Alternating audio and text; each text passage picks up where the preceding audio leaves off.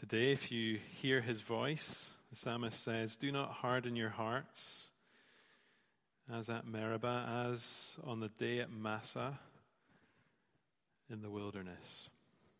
Our Father, we thank you for the privilege of hearing you speak to us tonight. And we pray that you would open our ears, you would soften our hearts, and strengthen our commitment to you and to one another. For we ask it all in Jesus' name and for his sake. Amen.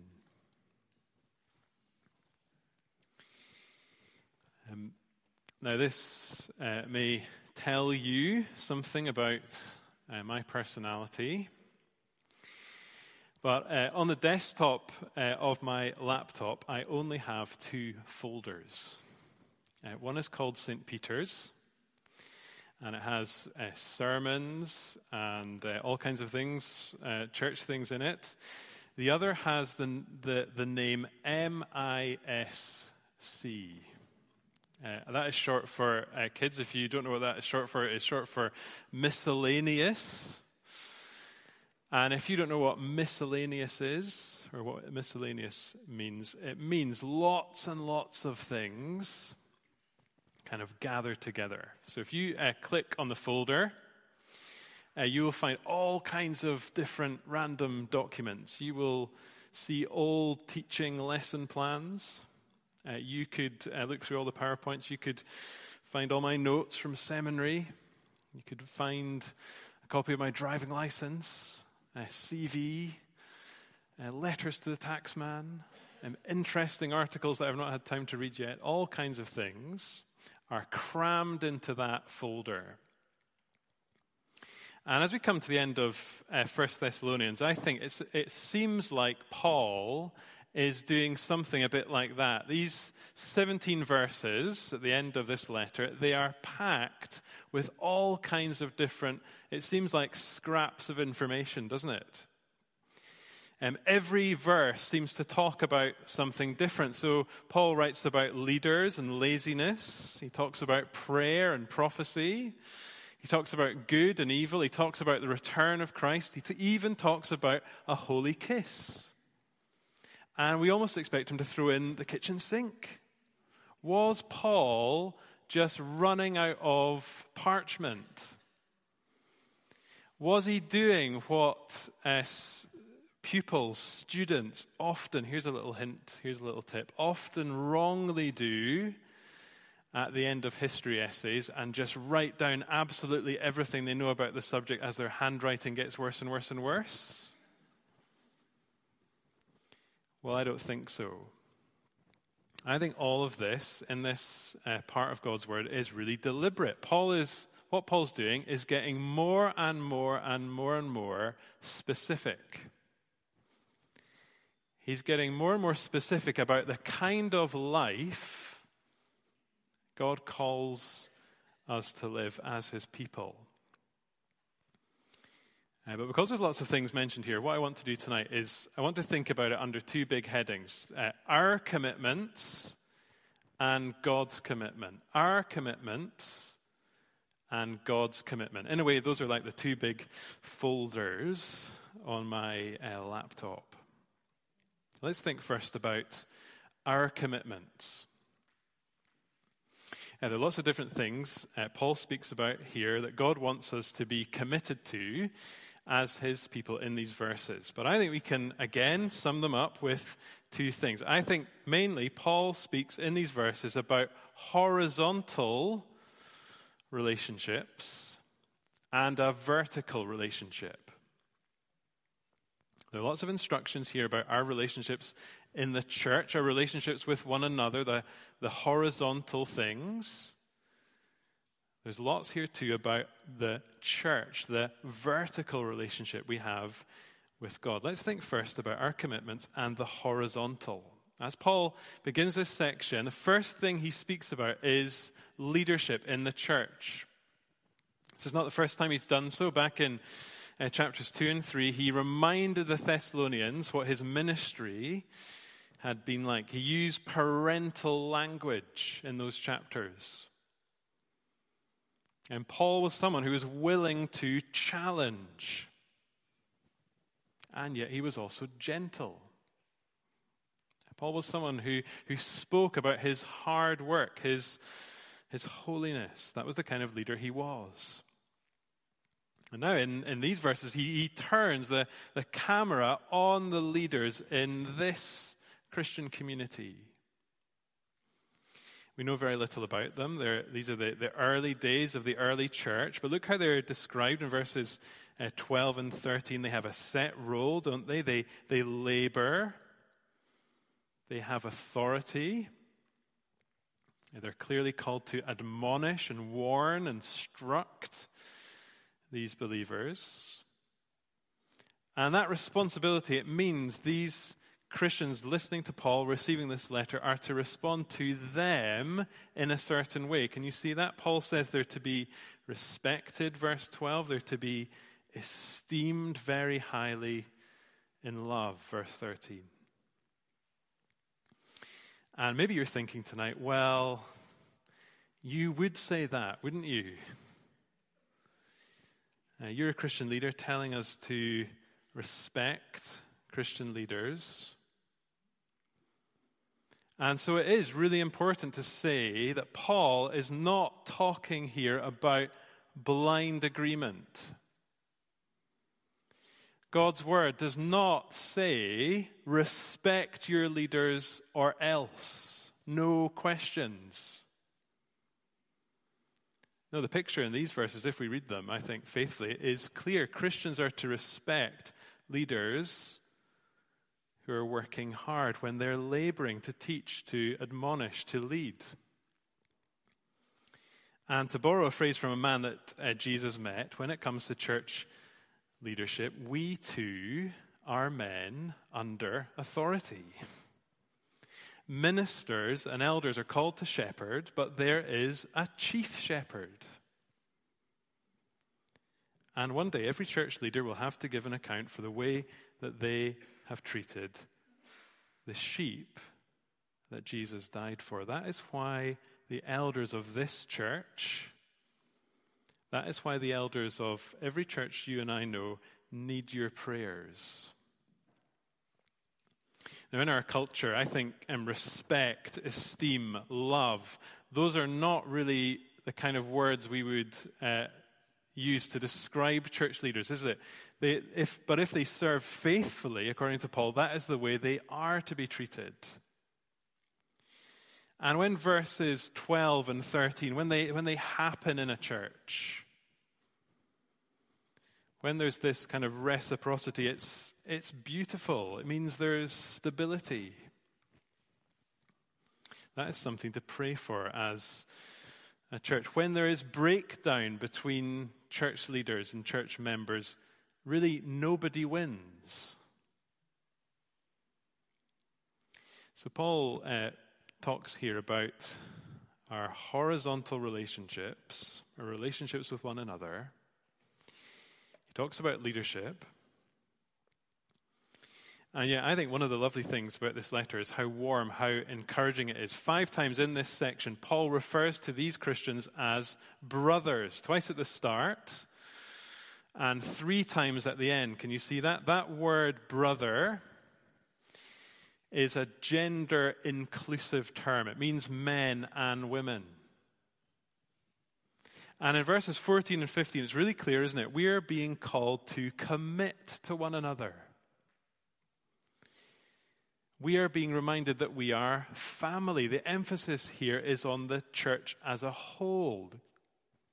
See, can you see how each verse ends? Verse 14 ends with them all. Verse 15 ends with these words, to everyone. There's lots of different instructions in these 2 verses. It's really interesting, for example, that having said that admonishing was clearly a job for leaders, Paul says that all Christians, in a sense, are to admonish certain people, the idle. The kind of people who were taking advantage of the generosity of others. Those people were to be told to work. And I'm not going to go through every single clause here in verses 14 and 15. Instead, I want to focus on the end of verse 14. Look at it with me. Look at what Paul says. He says, encourage the faint-hearted, help the weak, be patient with them all. And I want to ask as a question tonight, what does patience imply? When we have to be patient with other people, what does that mean? See, sometimes I think problems start in church when we forget this. We can be so idealistic about church life. We can be very, very naive about the early church. It's common for people to say, isn't it? If only we could be more like them, then we'd be the kind of church God wants us to be. And in a sense, that's true. But you just have to read the New Testament letters to see that it is full of churches with friction, with sin, with mistakes, with problems. There was no golden age. And having to be patient with people, that implies sometimes we will find one another difficult, awkward, hard work. And let me just let you all into a little secret, in on a secret. Some people will find us like that. Even me. We will think, even how can I be the kind of person that will be like that? And yet we will be to some people. What do we think a spirit-filled church looks like?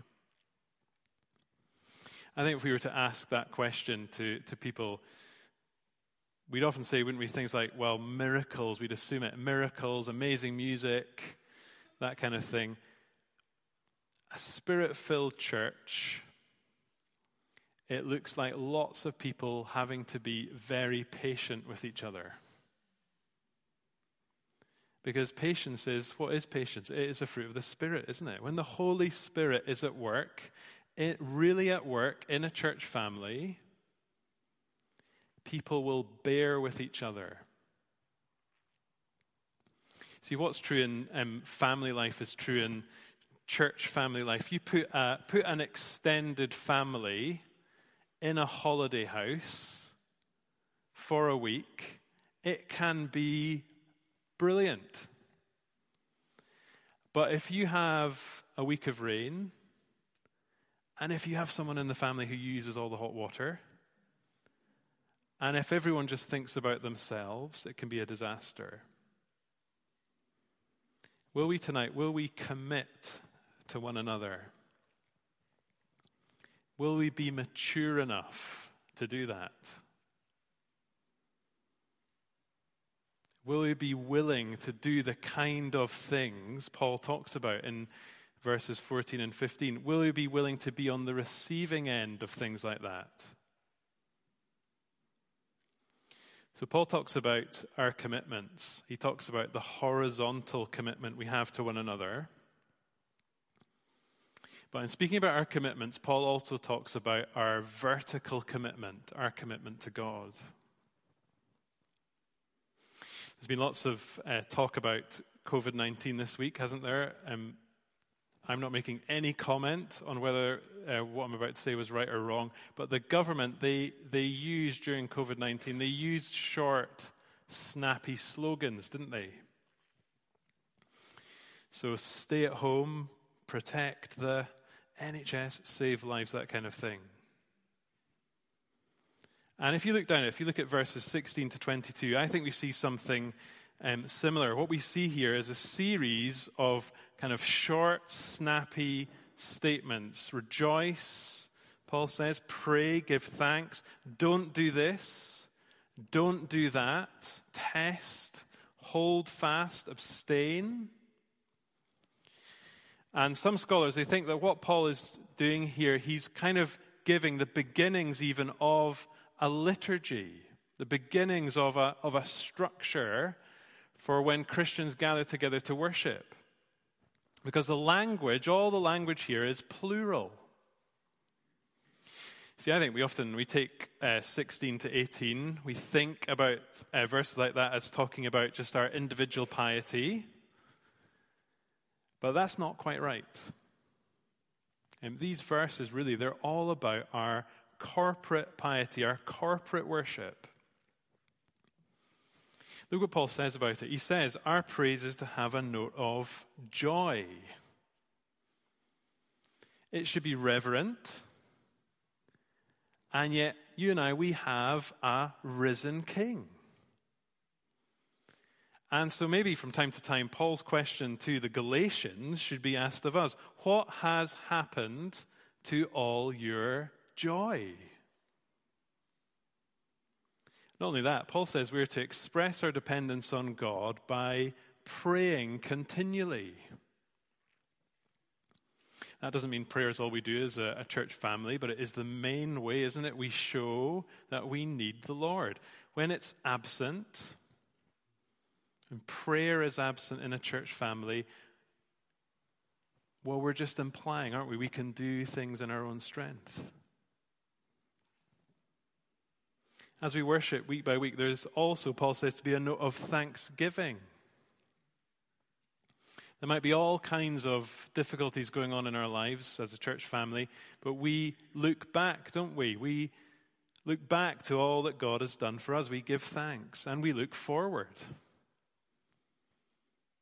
We're people who say, thus far the Lord has helped us. And we're people who say, the best is yet to be. So joy, prayer, gratitude, these are to be the marks of our worship. These are the kind of vertical commitments we're to make to God. But I think there's one more thing we see here. In verses 19 to 22, Paul says that our piety, our worship, our, if you like, vertical relationship to God is to be guided by His truth, His word. Look what he says. Do not quench the Spirit. Do not despise prophecies, but test everything. Hold fast to what is good. Abstain from every form of evil. Now, this is the kind of passage in the New Testament that often provokes lots of debate, isn't it? Some Christians, maybe even some Christians here tonight in this room, might read it slightly differently to others. But I think it's really important to remember when Paul was writing, he was writing in days when the New Testament was in the process of being written, wasn't he? The church in Thessalonica did not have the whole New Testament as we do. And in a sense, this was a kind of transition period. And transitions can be difficult. And so it meant that there was real care needed. It was also a time when people regularly came, didn't they? They brought words of prophecy to the whole church. And I love Paul's balance here. He wants his readers to be open to what God might say through these words of prophecy. And yet it's really clear, isn't it? He doesn't want them to just believe everything they're told. If someone says, I've got a word of prophecy for our church, I believe God has told me something. Well, that didn't mean that they were simply to accept it without question. Instead, they were to test it. And the word used here is similar to our word like sifting. But what is it they were to test it by? The answer, of course, is Scripture. That is why, look at verse 27. Look what Paul says. Paul is an apostle handpicked by Jesus. His words carry great weight. Paul doesn't say, sift what I say to you. what he says is different to these words of prophecy. What he says is God's word. They are to be part of the standard all the Thessalonians are to use to verify words of prophecy, verify the truth. Now, as believers today, you and I, we are in a more privileged position than the Thessalonians. We have the full canon of Scripture. God has given us all of his very great, his precious promises. We have been given everything we need for life and godliness. The church, Paul says elsewhere, is built on the foundation of the prophets of the Old Testament, the apostles of the New Testament. And our lives are to be built on that foundation. I was at Dundee CU the other day. I felt very old going back there after a long time. But I remember hearing a story about a CU event many years ago where a speaker said something really controversial in the middle of a talk.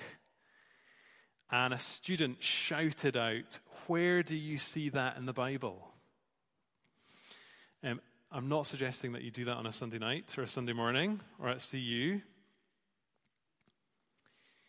But I think what Paul is speaking about here means that you and I, when we listen to sermons, we are to be active listeners. Listening to a sermon, it's not like watching Netflix.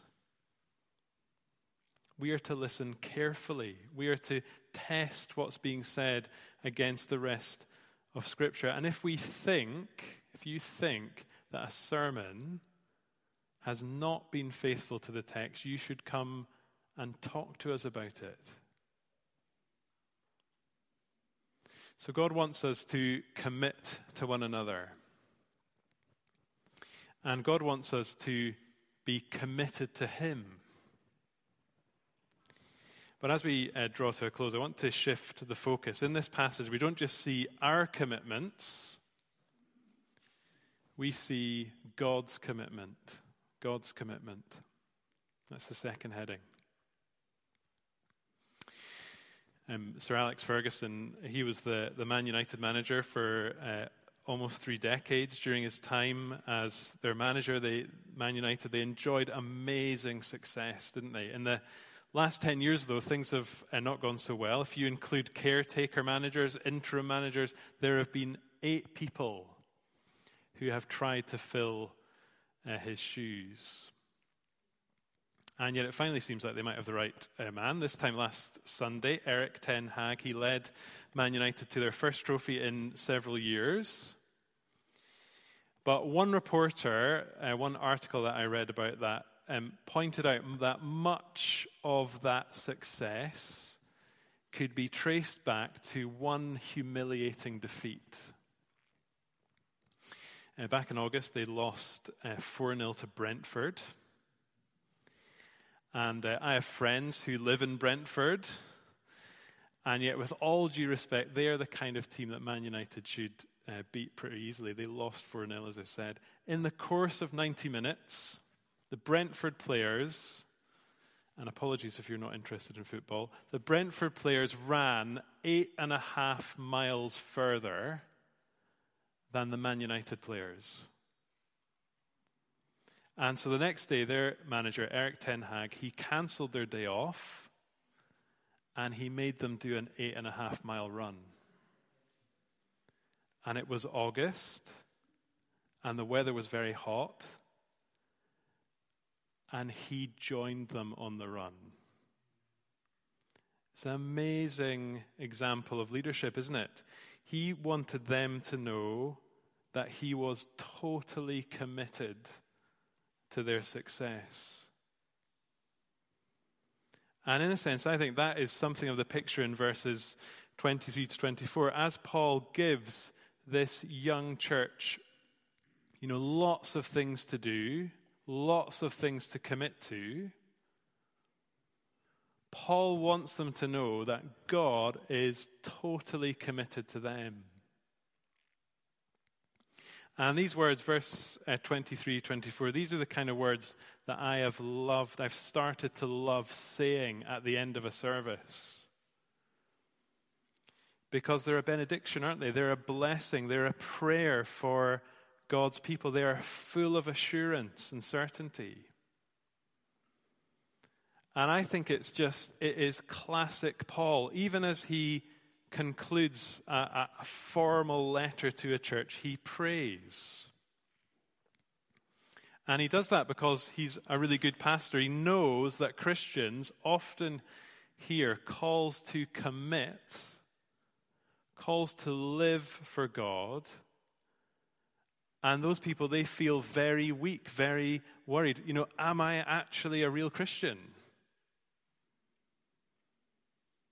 And so as he's urged them on to holiness, look what he says. He now asks God to sanctify them completely.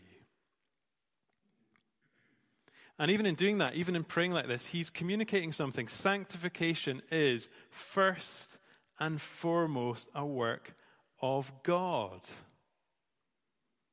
Yes, there are commitments we're called to as God's people, but God is committed to us. God is wholly committed to us.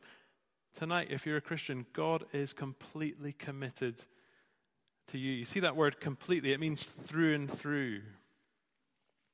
He speaks of their spirit, their soul, their body, the whole person. And so here's a news flash tonight. No matter how much we grow in the Christian life, and we should work, we should pray for growth and holiness, no matter how much we progress, well, it's only when the Lord Jesus Christ returns, isn't it, that we will be finally holy. On that day, we may not feel blameless, but we will be blameless. We will stand before him clothed in his righteousness. The one who began a good work in us, he will bring it to completion. He is that committed to you. And so as we finish this letter, I want us to remember that God always finishes what he starts. You see, look at verse 28. Look at what we might call the second benediction, the double benediction. Look what Paul leaves these young Christians with. Look what he wants ringing in their ears. He says, "The grace of our Lord Jesus Christ be with you." The grace of the Lord Jesus Christ. See, grace was the reason that Paul's Christian life began. Grace was the reason this church began. Grace is the reason our church began. Grace is the reason our Christian lives began. Amazing grace. Surprising grace. You and I were not saved by our commitment. We're not kept by our obedience. Well, the Bible's really clear. The Christian life, the whole of the Christian life, is grace from beginning to end. And so I want to close just by sharing a lovely story that one of you shared with me recently. It's the tale of Charles Spurgeon's final sermon. Spurgeon, he was the pastor of the Metropolitan Tabernacle in the heart of London for many years. Spurgeon was a man who knew great suffering, great mental anguish, great depression. He was a man of sorrows. And throughout his ministry, he pointed people to Christ. And on June the 7th, 1891, he ended his sermon by doing what he'd done all through his ministry. He spoke of Jesus. He said, "If you follow him," he said, "you will find him so meek and lowly of heart, that you will find rest for your souls. He is, Spurgeon said, Jesus is the most magnanimous of captains. There was never his like among the choicest of princes. He is always to be found in the thickest part of the battle. When the wind blows cold, he always takes the bleak side of the hill. The heaviest end of the cross lies ever on his shoulders. If he bids us carry a burden, he carries it also. These 40 years and more have I served him. Blessed be his name. And I have had nothing but love from him. Friends, the one who calls you is faithful. And so may you know that faithfulness today, tonight, tomorrow, forever. May the grace of our Lord Jesus Christ be with you all. Let's pray together.